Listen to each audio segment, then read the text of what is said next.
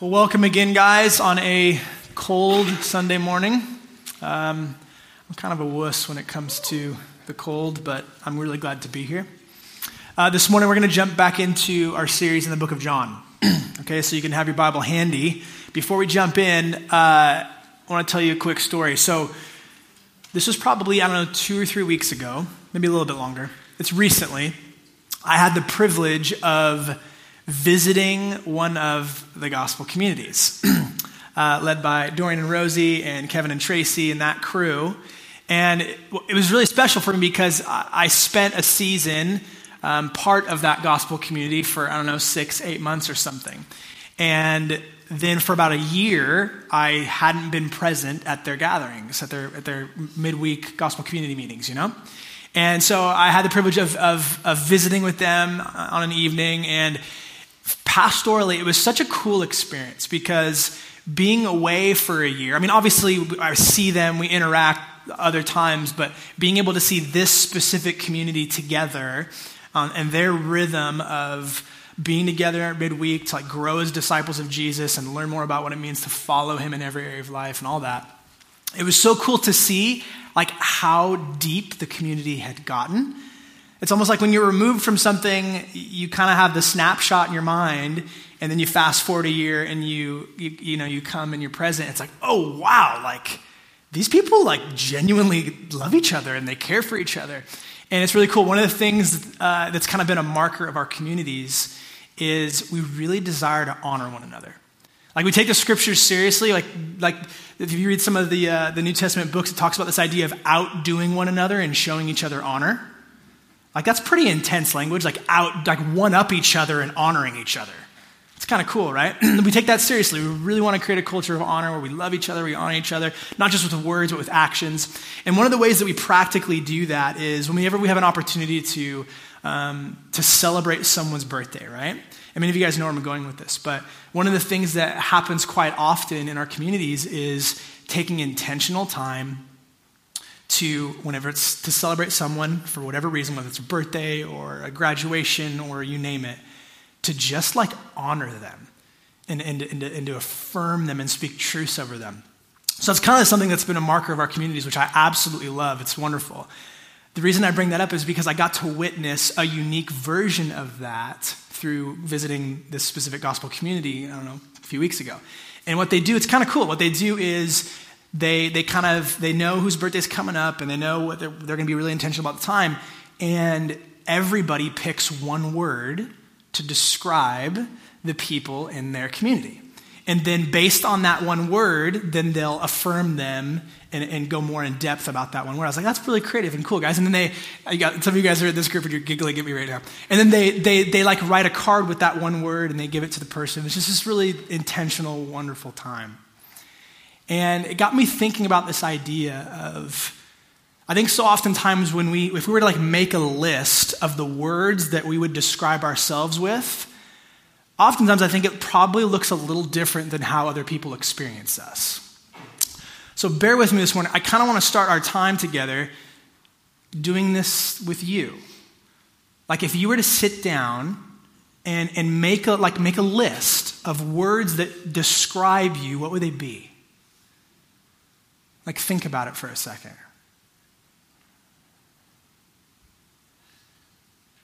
I like the awkward silence. I don't know about you, but think about this. What would describe you?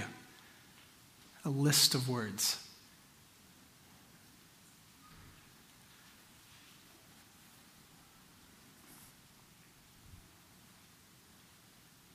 And then imagine for a second the people who know you, who are close to you, if they were to make that list about you, what would those words be?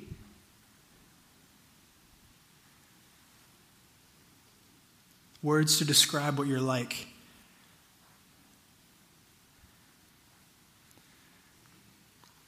Question for you. On that list, where does the word servant fall? Numerically, right? 1, 2, 3, 4, 5, 6, 7. Where would servant be? The reason I bring that up is because today's passage, it's one of the more famous stories in the life of Jesus. And it's this story where Jesus, he makes it abundantly clear that one of the words at like the very top of his list of words that describe what he's like is the word servant. The word servant. So, without further ado, grab your Bibles. Let's jump in and read it. John chapter 13. That's where we're going to be today. What would describe you? Where would the word servant fall on your list?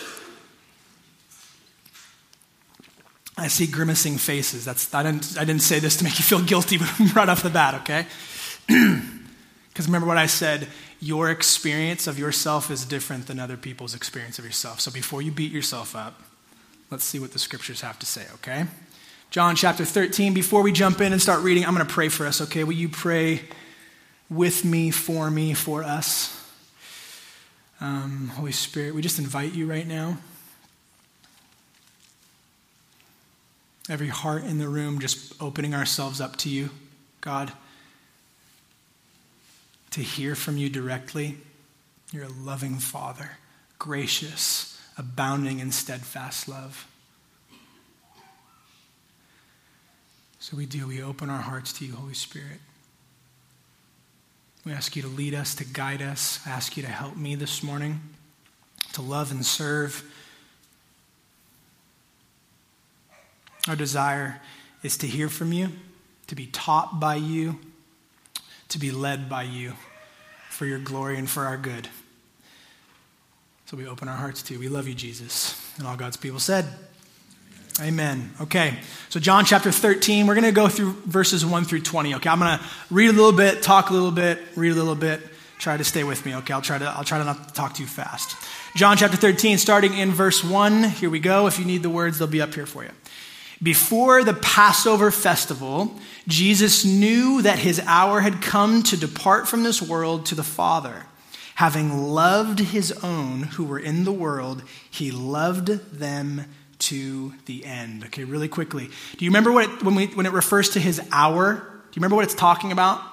Okay, it's talking about his moment of glorification, his moment of the cross. It's talking about the crucifixion. It's talking about the death, the execution of Jesus for the sins of the world. Okay? So when it says that his hour had come, do you realize what it's saying here? It's saying like Jesus knows it's coming. He knows it's right around the corner. Just to kind of give you context, this is the last night of Jesus' life. Okay, he's about to have the Passover meal with his disciples in the upper room. And a few scenes later, he's going to be betrayed, and they're going to arrest him, and they're going to flog him, and they're going to crucify him. That's hours away at this point. He knows it's coming. He knew his hour had come to depart this world from the Father. Okay, I just want to before we dive into the rest of the scripture, let's just kind of try to embody the story for just a second and recognize Jesus, fully God, fully man. Okay? He can identify with our humanity. So just consider for a second. Jesus, he knows his hour has come. He knows his crucifixion is at hand. Consider for a moment for you. What would you do if you knew your hour had come? Personalize this, man. What would you do? How would you behave? What would you say? People often talk about okay, if your house is on fire, what are you going to do? You're going to grab the really valuable things, like maybe the family photos or whatever, right? In the same vein with that, if you knew your hour had come, what would you do? Let's see what Jesus does. Verse 2. Now, when it was time for supper, remember this is the Passover meal, right? When it was time for supper, the devil, really quickly, people don't like to talk about the devil. Here he is. He's in the Bible. Okay, the devil had already put it into the heart of Judas, Simon Iscariot's son, to betray Jesus. Verse 3. Jesus knew that the Father had given everything into his hands, that he had come from God and that he was going back to God. So he got up from supper, laid aside his outer clothing, took a towel, and tied it around himself. Next, he poured water into a basin and began to wash his disciples' feet and to dry them with the towel tied around him. Verse 6, he came to Simon Peter, who asked him, Lord, are you going to wash my feet? Jesus answered him, what I'm doing you don't realize now, but afterward you will understand. Verse 8, you will never wash my feet, Peter said. And Jesus replied, if I don't wash you, you have no part with me. Okay, really quickly. Famous story, right? We're not done, but famous story, the foot washing. This idea of foot washing, many of you have probably heard different teachings on this and what this means and all that kind of stuff. Just to give a little bit of context for those that don't have a lot of background with this. Consider for a moment, we are 2,000 years ago, okay, ancient Israel in Jerusalem. There's no like Nikes, there's no Doc Martens, there's no Yeezys, like they're wearing sandals, okay? And it's dirty. There's dirt everywhere. So if it's not raining, it's going to be really kind of dusty and whatever, like you can get dirt over your feet. If it is kind of wet and raining, you're going to have mud all over your feet. That's just how it was. So I just want you to picture this idea with foot washing. To give a little bit of context, I want to read you one really quick quote from this Bible commentator, G.M. Burge. He says this, quote, the task of foot washing was so menial that according to some Jewish sources, Jewish slaves were exempt and the job kept for Gentiles. That means just non-Jews. So lowest on the totem pole, essentially. At the very least, all our ancient sources show that foot washing was a degrading and lowly task. Listen to this. When Jesus takes off his outer clothing and wraps a towel around himself, he's adopting the posture of a slave. Strong language. Adopting the posture of a slave. When we talk about foot washing, people try to give like a modern equivalent. Like, okay, well, like the modern version of, washing their feet would be like wiping their butt, or like people talk about all these different things. Here's the truth, like straight up. Foot washing, it was this task that was reserved for the lowliest. There's not like a modern equivalent for this. Okay, no matter how stinky our collective feet are in the room, washing our feet, although yes, it's an intimate thing and it's just not the same. There's not really a modern equivalent for this, okay? And like I said, it's this task. It's reserved for the lowliest, the least important of the slaves. So get the picture. You have the most important person ever. Okay, the most important person ever, God himself in the flesh, and he identifies with whom? The lowliest slave, the servant.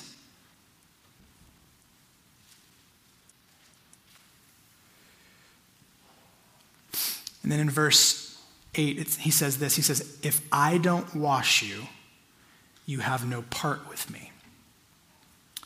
One of me and Ebony's very first dates, this is years ago, okay? This was my senior year in high school. We were both part of ASB in high school. And we went on this trip. It was kind of like a date. We were kind of like into each other. We were spending a lot of time together that evening. Like we were kind of just enjoying each other's company. But the way the kind of evening was working was the whole ASB class was going on this field trip to go see Cats, the play Cats. Do you guys know what I'm talking about? If you've seen Cats, it's like, I can appreciate the talent it takes to dance the way that those performers danced, but not my thing, okay? Didn't know that going into it, just excited. So we're taking this huge bus, like the charter bus, not the yellow bus. Like a nice bus, the whole class driving down to LA, going to this big, fancy, nice theater. So you got to dress nice. Like the teachers tell you, like even what I'm wearing now, like, no, you got to put some slacks on, dude. You got to go do it right. So I'm wearing the best clothes I have at that stage of my life. And so the plan was we're all going to get on this bus. We're all going to go down to this play. The play is probably 2-3 hours or something with intermission, and then drive back from LA. It was this long day. But it's exciting. You're like, I don't know what to expect. This will be cool. I'm into this girl. Like, I'm going to spend some time with her. This will be fun. And on the way, we stopped at this it's like a diner, like a kind of like a chain restaurant, diner thing, whatever. And I don't even remember what it was called. So we stop, the whole busload of teenagers gets out, we go in, we're just going to have dinner there before we go to the play, And I'm sitting next to Eb, and I'm like, you know what, dude, let's just go for it tonight. I'm going to get a strawberry lemonade. Let's do this, And so I order my food, order a strawberry lemonade, and the waitress, she's handing out all the food and stuff, or she's handing out the beverages. She comes and she sets down my strawberry lemonade, and I'm looking at this thing. I'm like, oh, I'm really excited to drink this. Actually, this sounds really refreshing. This is going to be great. And then she goes to set something else down, and she knocks over the strawberry lemonade. And you have to understand the trajectory was completely all over me. So from my belly button to my knees is covered in strawberry lemonade. And the thing that was really frustrating about it was she just laughed and walked away. And I'm just like, she didn't say I'm sorry. She didn't even actually bring me another strawberry lemonade, actually. At the end, she comes to take our order maybe 5 minutes later. I'll tell you the story in a second, but I'll finish the key part of the story in a second. She comes to order. I'm like, I don't have an appetite. I'm really upset right now. I get the bill. She charged me for the strawberry lemonade that she never replaced after spilling it on my lap. I digress, okay? So this happens, okay? I'm with this girl that I'm into, that I'm obviously trying to impress as a teenager and stuff. I'm covered in strawberry lemonade, in my nice clothes, on the way to the play. We're an hour and a half from home probably at this point. So I'm like, okay, I got to scramble. I got to figure something out. So I go into the bathroom, and I'm trying to clean myself up. And here are my options. Wet paper towels and the hand dryer to dry my pants. And I probably spent a good 10 minutes trying to clean myself. And like I said, all I had was wet paper towels. But here's the thing about wet paper towels and strawberry lemonade. Strawberry lemonade, I don't know if you know this, there's a lot of sugar in strawberry lemonade typically. Syrupy sugar, okay? And the thing about syrupy sugar is it gets really sticky. So my options, like I said, wet paper towels, hand dryer. So I'm trying to clean. And after 10 minutes, I'm realizing this sticky goo residue, it's not coming off with wet paper towels. I could dry my clothes, but I come to grips with the rest of this evening, all 4 hours of it, is going to be me with strawberry lemonade clearly all over my person, and the discomfort of it being sugary and syrupy and sticky all over the place where you don't want it to be. It was awful. Why do I tell you that story? I think that's a picture of how we live our lives as people. I think we do all sorts of things to try to clean ourselves, to try to present ourselves as acceptable to those around us, and even sometimes to ourselves, and even sometimes to God. Whether it's what we wear, or even what we don't wear. Let's just be real for a second. The gym is getting outrageous. Straight up. It's getting outrageous. The clothes that people don't wear at the gym. I'm like, guys, please. What are we doing here? Why, though? Let's diagnose it at our heart level. Why? Why? Because check out how fit my body is. I have a really fit body. I work really hard at cultivating this body. I need to show it off. Look at how fit my body is. I have a fit body, therefore I'm acceptable. It's just another opportunity. It's just another tactic. It's just another strategy to clean myself and present myself as acceptable. What about people with their careers? Check out my career. Check out my career. Nobody works as hard as me. I'm pretty successful. Therefore, I'm acceptable. I'm clean. Check out my kids.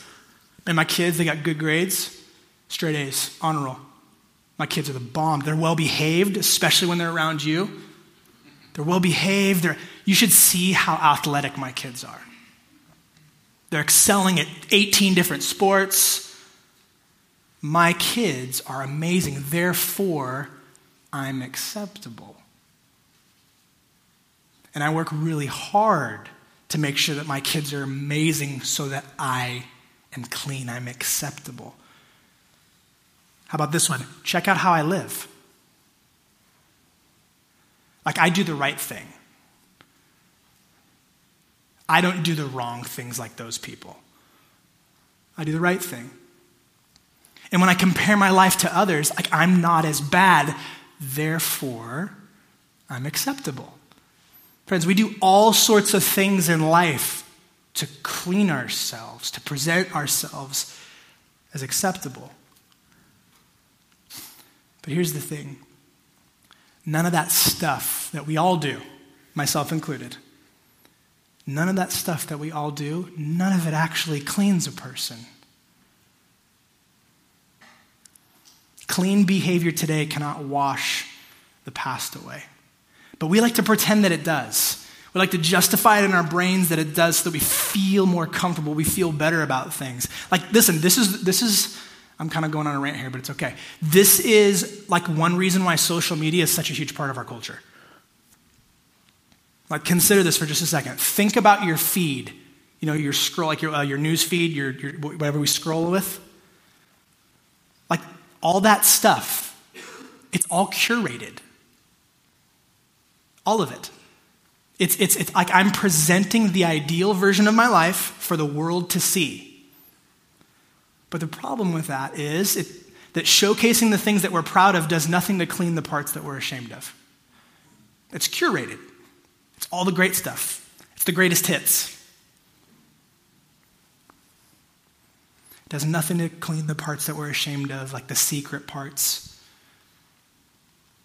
the sinful parts, the parts that you don't want people to see. We do all sorts of stuff to try to clean ourselves and make ourselves presentable and make ourselves acceptable. And all those things that we do, they're like wet paper towels in the bathroom, man. They don't actually clean you. That sticky residue of sin and shame, it remains. If I don't wash you, you have no part with me. Friends, Jesus is making it clear here. Only Jesus can make a person fully clean. Past, present, and future. Only Jesus. Do you guys remember those commercials, Zestfully Clean? I'm like dating myself, so if you don't, I'm going to give you the jingle. Really. You remember the jingle in the commercial? You're not fully clean unless you're zestfully clean. Pow! And then the towel. Do you guys know what I'm talking about? If you're under like 28, 30, you probably don't get this. It was this idea of like, you're not clean unless you use that soap, the Zest soap. You're not fully clean unless you're zestfully clean, okay? That's kind of the point here. This is kind of what Jesus is getting at, okay? No matter how hard you try, wet paper towels will only get you so far. Only Jesus can make a person fully clean. Because only Jesus can actually remove that sticky residue of sin and shame that nothing else can. Are you with me with this? Okay. And by the way, that's the gospel. The gospel means good news, right? That's the good news. That God himself offers to do for you and I what we could never do for ourselves. The impossible cleaning job. Like, do you understand this offer that the gospel is? God himself offering to clean you. Past, present, future, for good. To fully cleanse you, to forgive you completely. Everything. Even the really bad stuff that will never make your Instagram feed. Like the really bad stuff. He sees it and he still offers to cleanse, to forgive. And not only does he offer to cleanse you, but he offers to keep you clean. This is one of the things, the biggest things that changed my life. It's not just that like, God forgives me of my sin, but his offer is to keep me clean. His perfect life in my place and in your place. his sacrificial, substitutionary death in your place, in my place, that whoever receives that gift, receives that and trusts in it and trusts Jesus, they get credited with his cleanliness. Fully clean, fully righteous. He doesn't just offer to cleanse you and forgive you, although it's part of it. It's a huge, amazing thing. But he actually offers to keep you clean forever. There is therefore now no condemnation for those who are in Christ Jesus. Do you know what no condemnation means? It means zero condemnation, like nothing. Fully clean, man. That's the gospel. It's Jesus' offer to every single one of us this morning, every day of your life. So, Jesus' demonstration of service that we're reading about today, his demonstration of service, right? Washing their feet. Guys, it's pointing to something far greater than physical cleansing, right? It's pointing to spiritual cleansing. And listen, many of us in the room,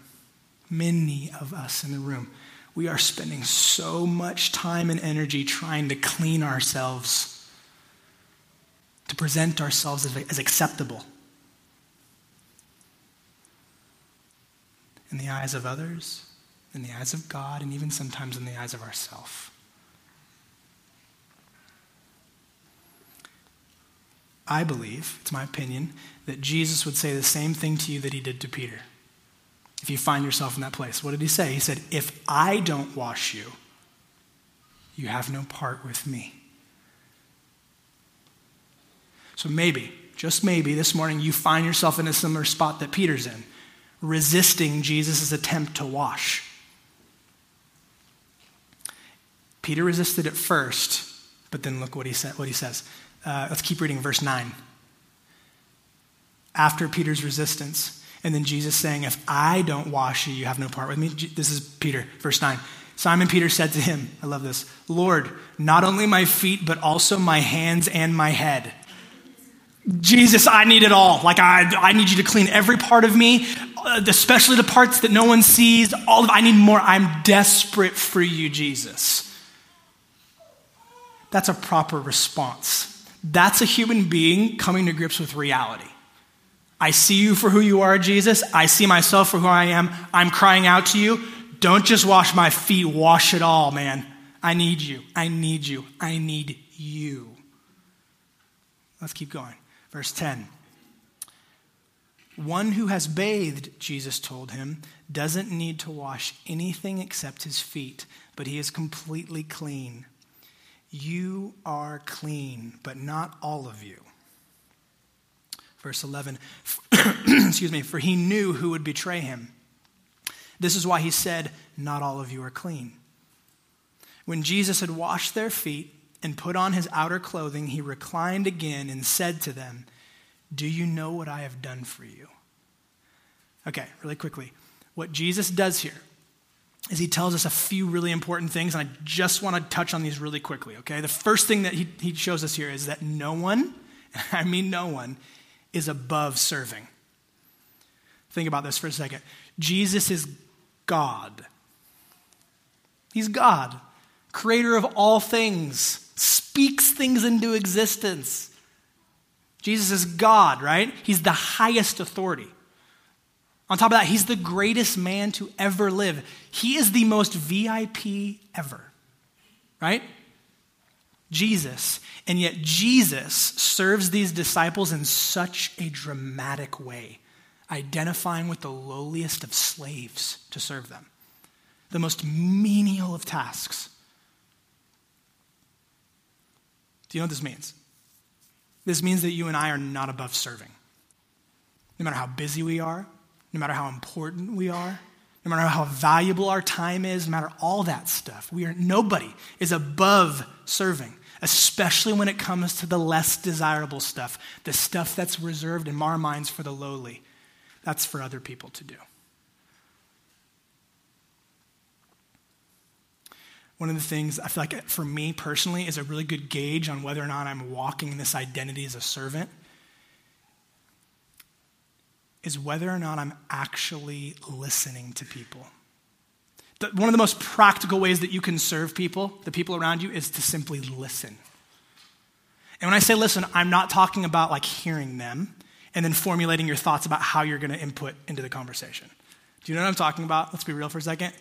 Like there's the conversations when sometimes you're just like it's over your head and you're tuning out. There's also the conversations when you're like, you're listening to someone and all the while that you're talking, you are formulating your input that's going to be fired back. It's like tennis. It's like, serve me because I'm ready to return this, man. Like, let's go. Like, do you know what I'm saying here? That's not what I'm talking about. We all do it. I'm talking about listening, man.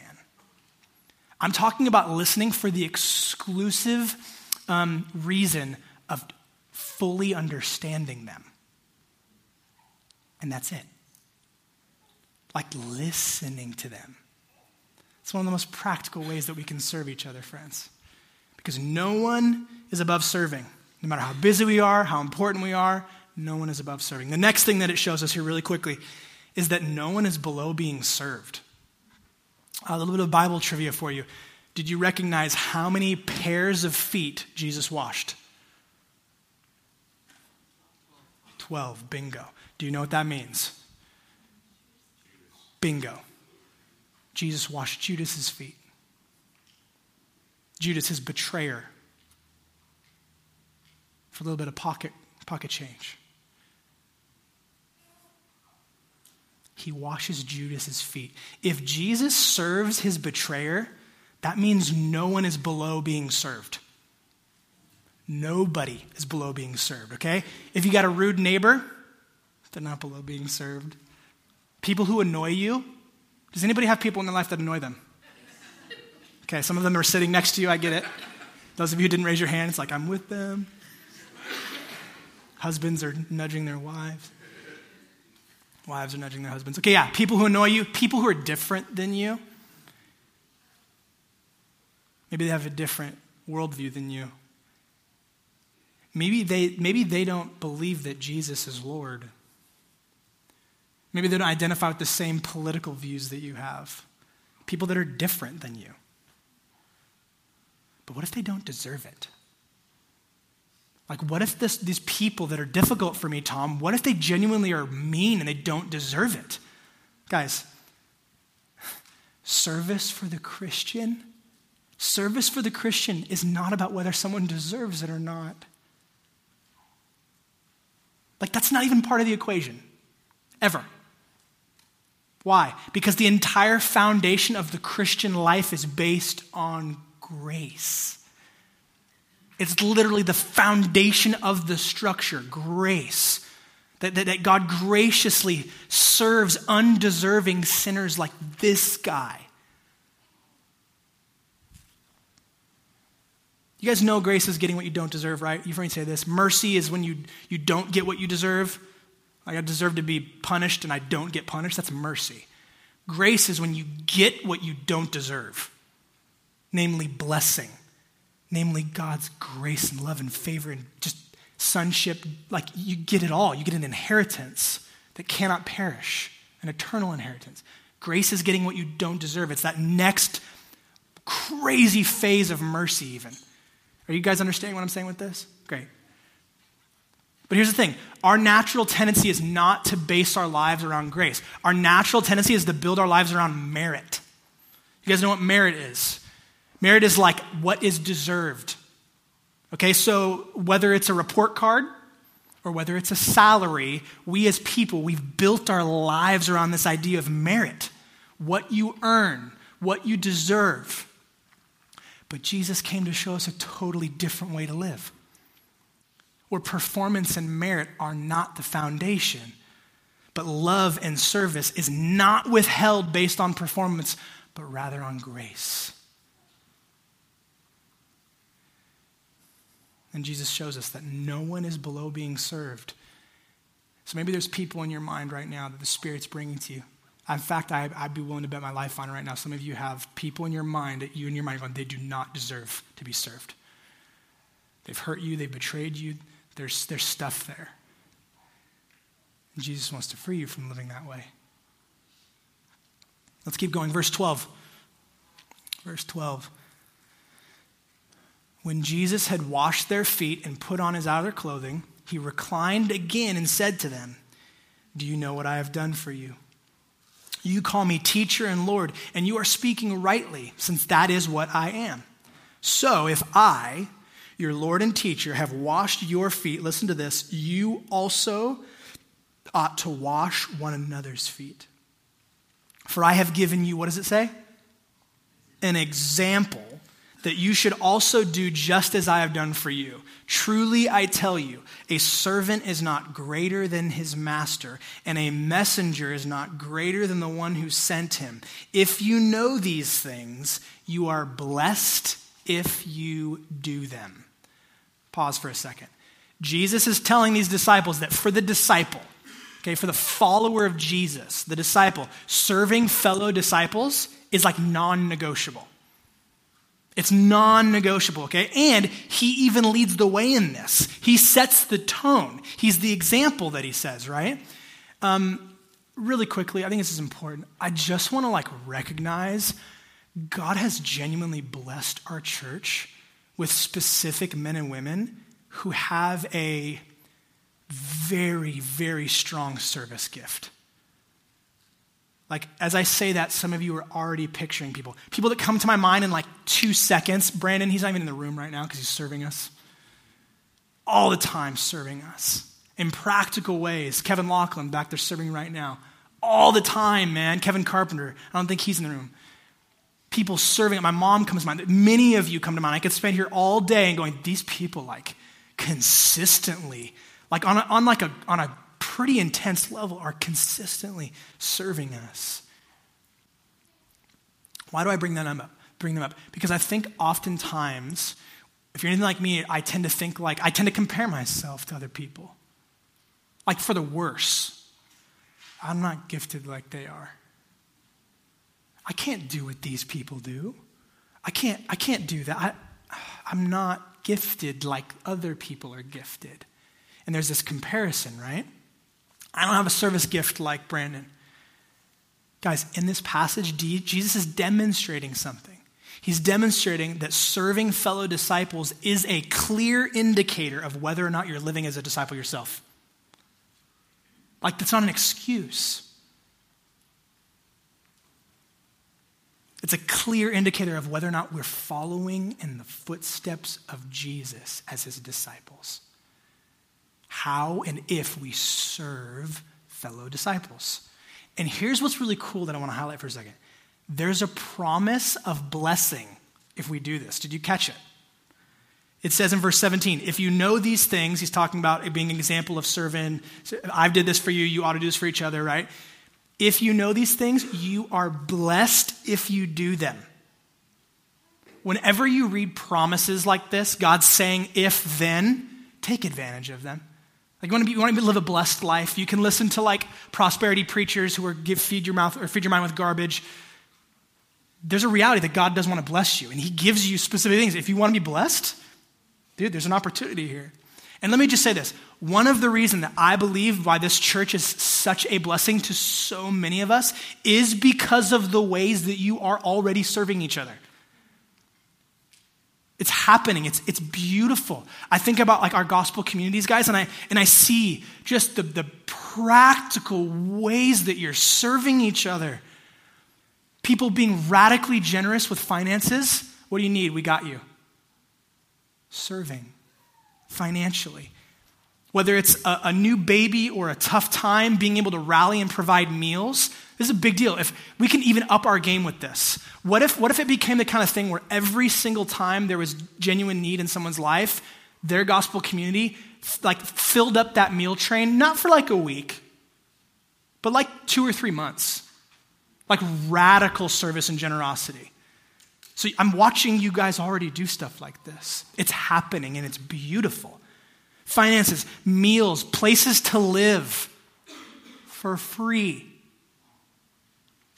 People giving away cars to people who need cars. People helping each other move. That's a big one. No one wants to do that. No one likes to move, let's be honest. It's an act of service. It's an act of love. What a privilege, right? Childcare. being able to help each other with childcare, raising our kids, babysitting our kids, giving moms and dads date nights, all that stuff. Guys, hear me. This stuff is happening in our communities, and it is beautiful. It's a blessing. It's a blessing. And it's not even just in our gospel communities. Like even in our Sunday gatherings. Like those of you guys that have kids, people are with your children right now. They're serving your kids, absolutely. They want to help disciple your kids.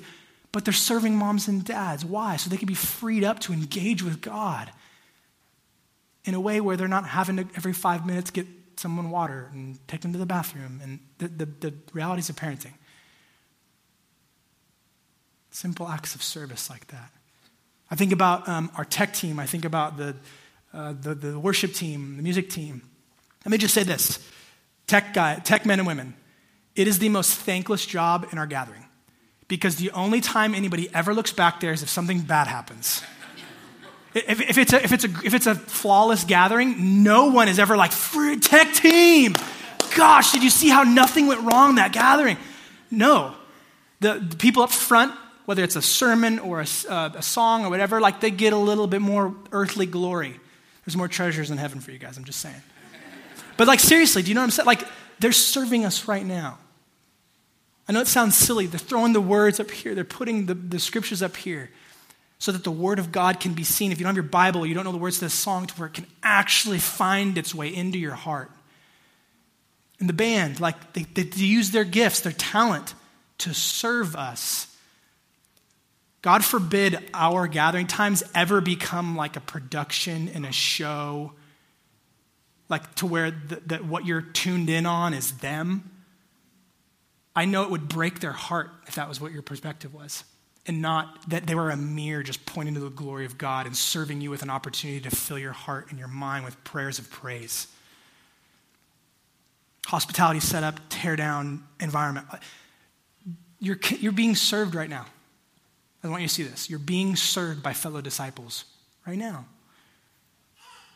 So, one of the reasons why I'm convinced our church is such a blessing to many of us, myself included, is because of how you serve each other. That's fulfilling this promise that Jesus is saying. You will be blessed. There is blessing if you do this.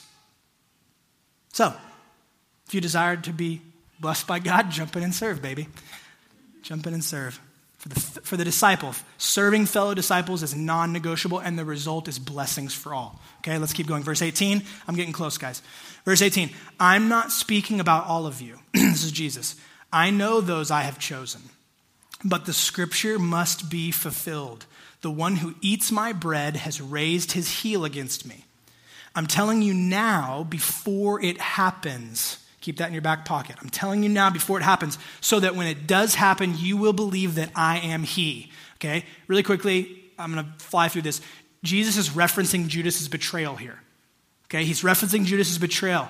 Herrick's going to preach more on this next week, so you won't want to miss it. But I want you to notice why Jesus says he's bringing it up. Why is Jesus bringing up Judas' betrayal before it happens? It says, so that when it does happen, you will what? Believe. Okay? Far too often, we as people, we mistakenly view belief as though it's like a one-time thing that you turn on. Like it's a light switch, right? So an example, like, do you believe in miracles? Yes. Light switch on, forever, right? Like, we view belief as it's like a light switch. But listen to me, belief is not like a light switch. Belief is not like a light switch. That's not how belief works. Because belief can be influenced.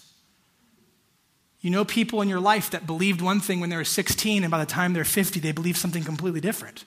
No matter what it is. Political. How many people when you were younger, you're like, man, socialism actually makes a lot of sense.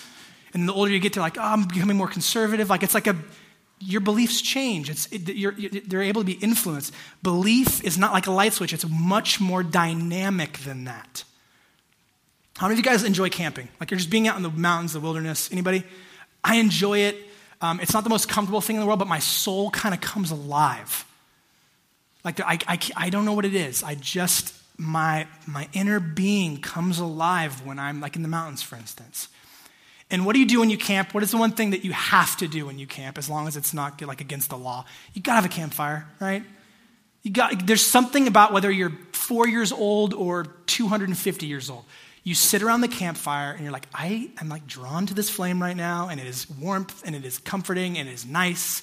And I've never met someone who's like, I don't like sitting around a fire. I've never met that person. I enjoy it, okay?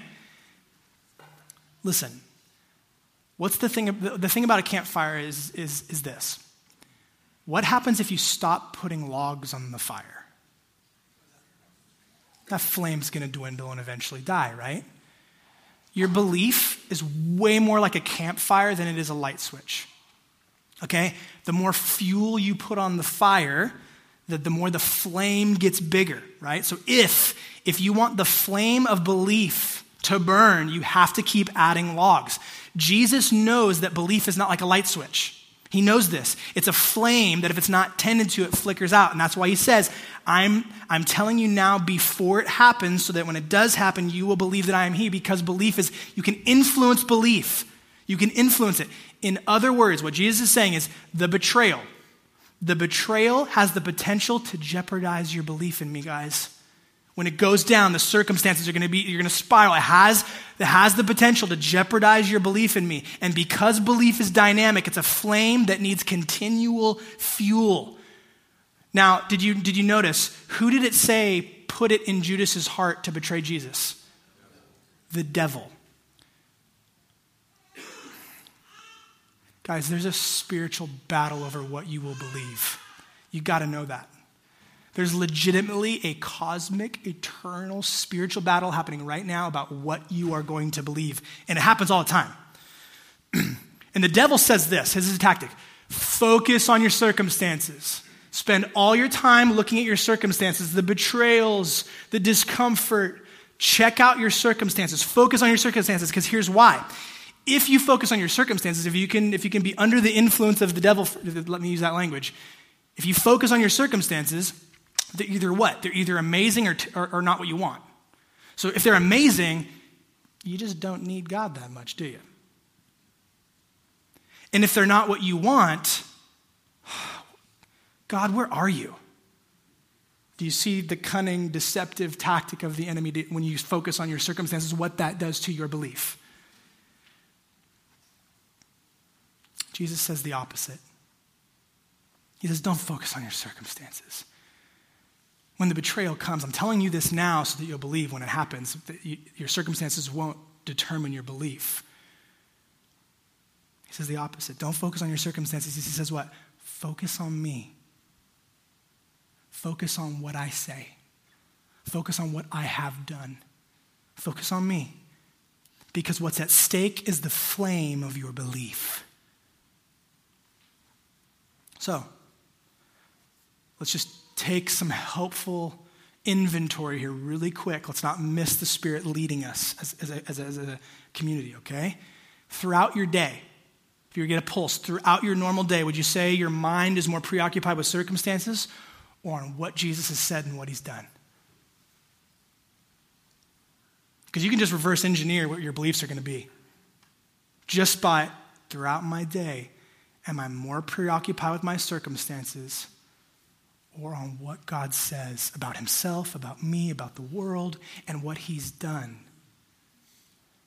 Focusing on circumstances will lead the flame to dying out. Focusing on what God says and what he's done adds fuel, adds logs to the fire. You with me?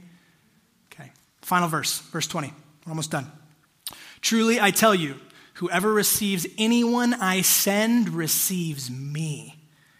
And the one who receives me receives him who sent me. Okay, Jesus is basically equating his disciples with ambassadors, with representatives, right? And who do they represent? God, absolutely. You see this. This is Jesus' words. You see this. They represent God. Okay, so listen to me. I want you to understand at a deeper level why we do what we do, especially in our Sunday gatherings. Whenever the church gathers, absolutely. But I want you to understand why we do what we do when the church gathers on Sunday, on Monday, on Tuesday, on Wednesday, on Thursday, on Friday, on Saturday, all of it, okay? You guys know typically we'll have a ministry team come up here, right? People to pray for you. They're making themselves available to what? To serve you. To serve you. The worship team we just talked about, they come up here, not to show you how gifted they are, but why? To serve you. It's a rotation of people, always. To serve you. To facilitate God ministering to you, how? Through them. So who's doing the ministry? Yes, God, the Spirit, through his people, through his representatives, through his ambassadors, who are presenting themselves to be servants the way that Jesus was. You seeing this? Guys, that's why I'm preaching right now. To serve. Here's what I'm convinced of. I'm convinced that many of us in the room this morning, you need to receive. You need to receive the hands of Jesus through his ambassadors.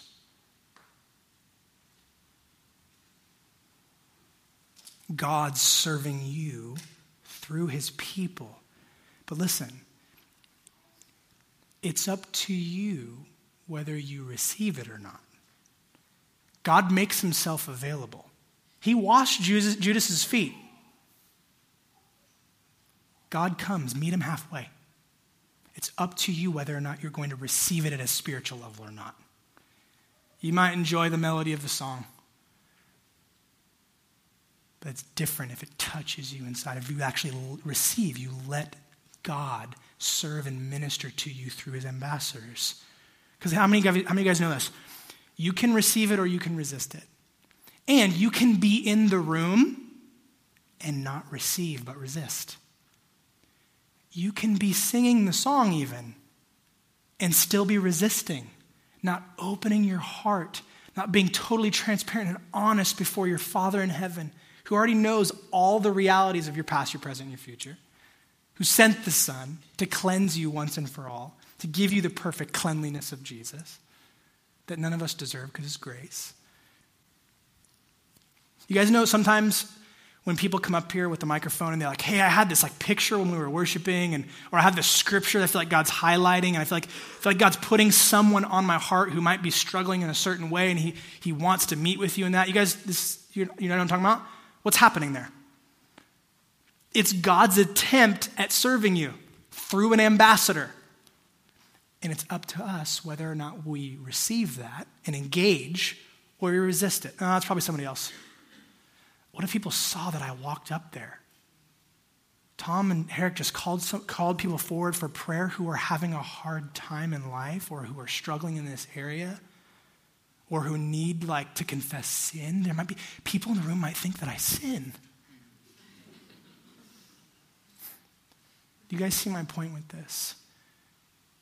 You can receive or you can resist. And there's grace for those who resist. We see it in Peter here. You're not going to wash my feet, Jesus. If I don't wash you, Peter, wash all of me, Jesus. Wash all of it. I receive. I want more. I don't care who knows. It's your choice whether you engage and receive. Truly, I tell you, whoever receives anyone I send receives me, and the one who receives me receives him who sent me. Guys, this also implies that when you resist an ambassador, you resist an ambassador, you resist an ambassador, you resist an ambassador, you resist an ambassador. When you resist an ambassador, it's not only them that you're resisting, because they come in the name of the Lord. Why? For you. For you. Not to get something from you. We're not counting how many people come forward for prayer. We're not counting it. No, it's for you. God wants to serve you. It's the kind of God that he is, and he demonstrates it over and over and over and over and over again. Some of you need to receive this morning. Others of you, it's time for you to get in the game, man. It's time for you to suit up. Get in the game. Step into your purpose to live as an ambassador, to serve others in light of God himself serving you. Okay? I'll call the band up. I'll close with this. I'm almost done, guys, I promise. You guys okay? You with me? Yeah? Okay. I'm going to personalize this. I want my life to be a life that's marked by service. I do. Like unapologetically, this has been such a challenging message for me to prep. Because as I read this and I examine my life, I'm like, I have a long way to go. Thank you, Jesus, for your grace that covers me, that beckons me to follow you more closely in an ongoing way. Thank you, because I have a long way to go, man. But I want my life to be a life marked by service, that it would be like a massive part of who I am, that like my identity, like the question I asked you guys in the beginning about making your list, I'm basically just, what's your identity? What describes you? What's the first things that come to your mind to describe you? I want my identity, I want service, like a servant, to be right there at the top of the list about who I really am.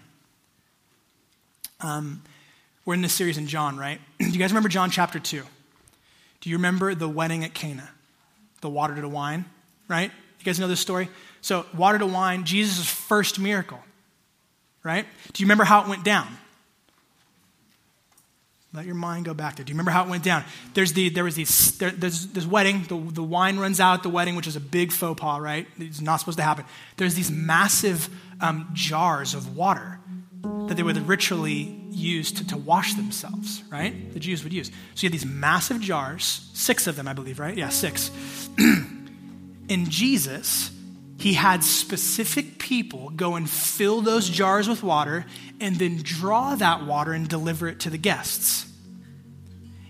And it was when it was being delivered to the guests that it miraculously turned into wine. Do you remember this? And the people in the people in the wedding are like, dude, people usually use the best wine first and then use the cheaper, less good wine at the end. But you're bringing out the really good stuff at the end. Like, guys, do you remember? Like, do you remember the specific people that Jesus, who he had fill those jugs and deliver the water and it turned into wine? Who was it? The servants. The servants. So, Jesus performed his first miracle through who? Literally through the hands of his servants. How many of you know he still operates the same way? I don't know about you. I want that in my life, man. I want that to be characteristic of the life that I live. That if anybody I come in contact with would say, man, you know what? He couldn't shut up about Jesus and he just served me. Couldn't shut up about being served by Jesus and then serving me. I want my life to look like that. A life marked by being served by Jesus and then being used by him to serve others in spectacular, maybe even miraculous ways. No one is above serving. No one is below being served. And in this passage, we see that Jesus is our series, right? Jesus is this humble servant who invites us to follow in his footsteps. It's part about being a disciple, a Christian. Someone who's learning to enjoy, obey, and operate like Jesus. Have you ever prayed the prayer, God, make me more like you? I want to be more like you, Jesus. Hopefully you have if you're a Christian. Do you realize how bold of a prayer that is? Do you realize how bold of a prayer that is? God, make me more like you, a servant. The lowly tasks. Maybe even the tasks where no one sees. And I don't get credit for it. And it doesn't have the glory of being a preacher or maybe even being a worship leader. That's a bold prayer. It's a courageous prayer.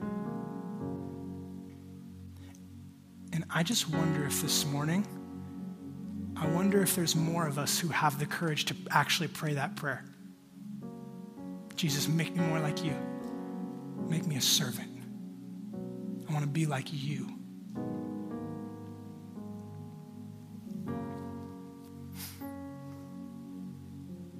courage of following Jesus into a life of service. Here's what we're going to do. We're going to do something different today.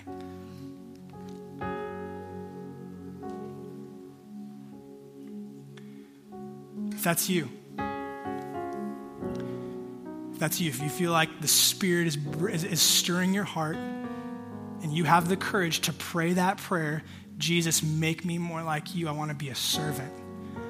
I'm going to ask you to come up here right here. I'm going to pray over you. I'm going to pray like a prayer of commission over those of us who actually have the courage and boldness to pray that. And I don't want you to come up unless you really mean it. No judgment. No judgment at all. I'll wait.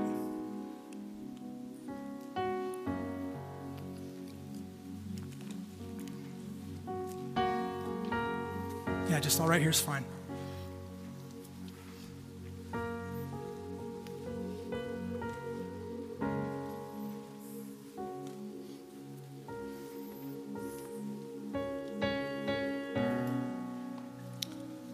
I'm going to give it just a moment more. The window will close. I'm just saying that, okay?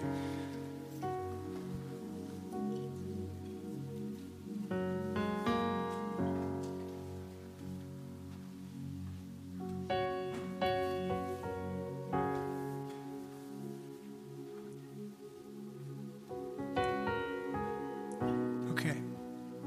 So here's what I'm going to do. For those of you that are putting action to what's happening in your heart, that's what it looks like to act in faith, to trust in Jesus. You're coming forward for a prayer of blessing, coming forward for God to serve us and minister to us in a specific way. I'm just simply going to pray. There's no power in me.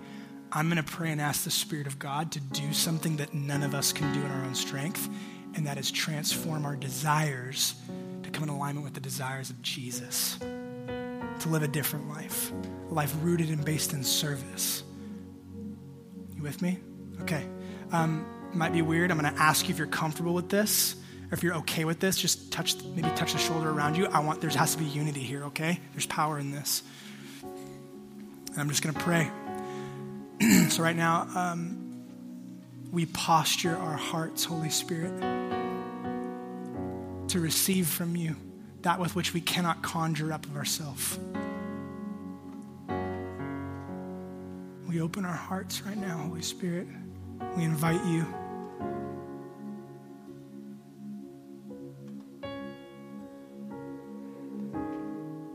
Give him just a moment, okay?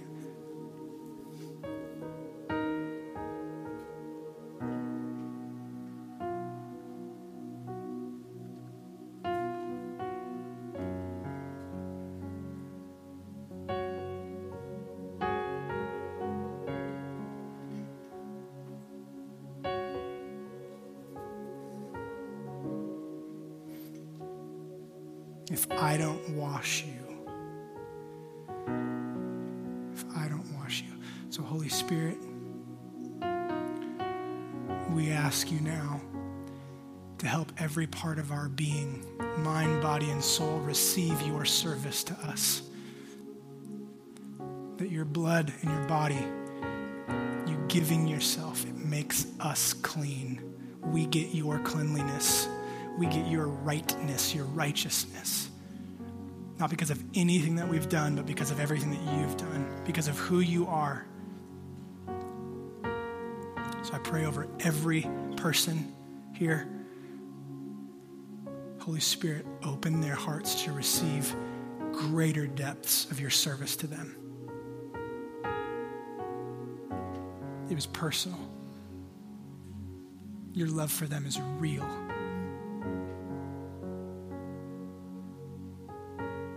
And as we receive that, Holy Spirit, inspire us to when we think about ourselves, the first thing that comes to mind is, I've been served. Good God, have I been served? And now I just want to serve. I just want other people to experience what I've experienced. I want to be that ambassador. Not for my glory, not so that people would be impressed with me, not as an attempt to clean myself, but simply as a worship-filled response, a life of praise with my body, mind, and soul, so that other people would experience you, God. Would you do that in us as a church? Would you do that in every man, woman, and child who stepped forward today? Fill us, Holy Spirit. Come upon us. We need you. We want you. We're inviting you now. All of us here inviting you now. Do more. Do more. We want more. Wash every part of us. Every part of us. No condemnation. All of it gone. And make us servants. We want to be like you, Jesus. We want to be like you, Jesus. We want to receive, not resist. And we want to give. We want to serve. Thank you for how you're leading us. We love you, Jesus. And we all pray this in your name. Amen.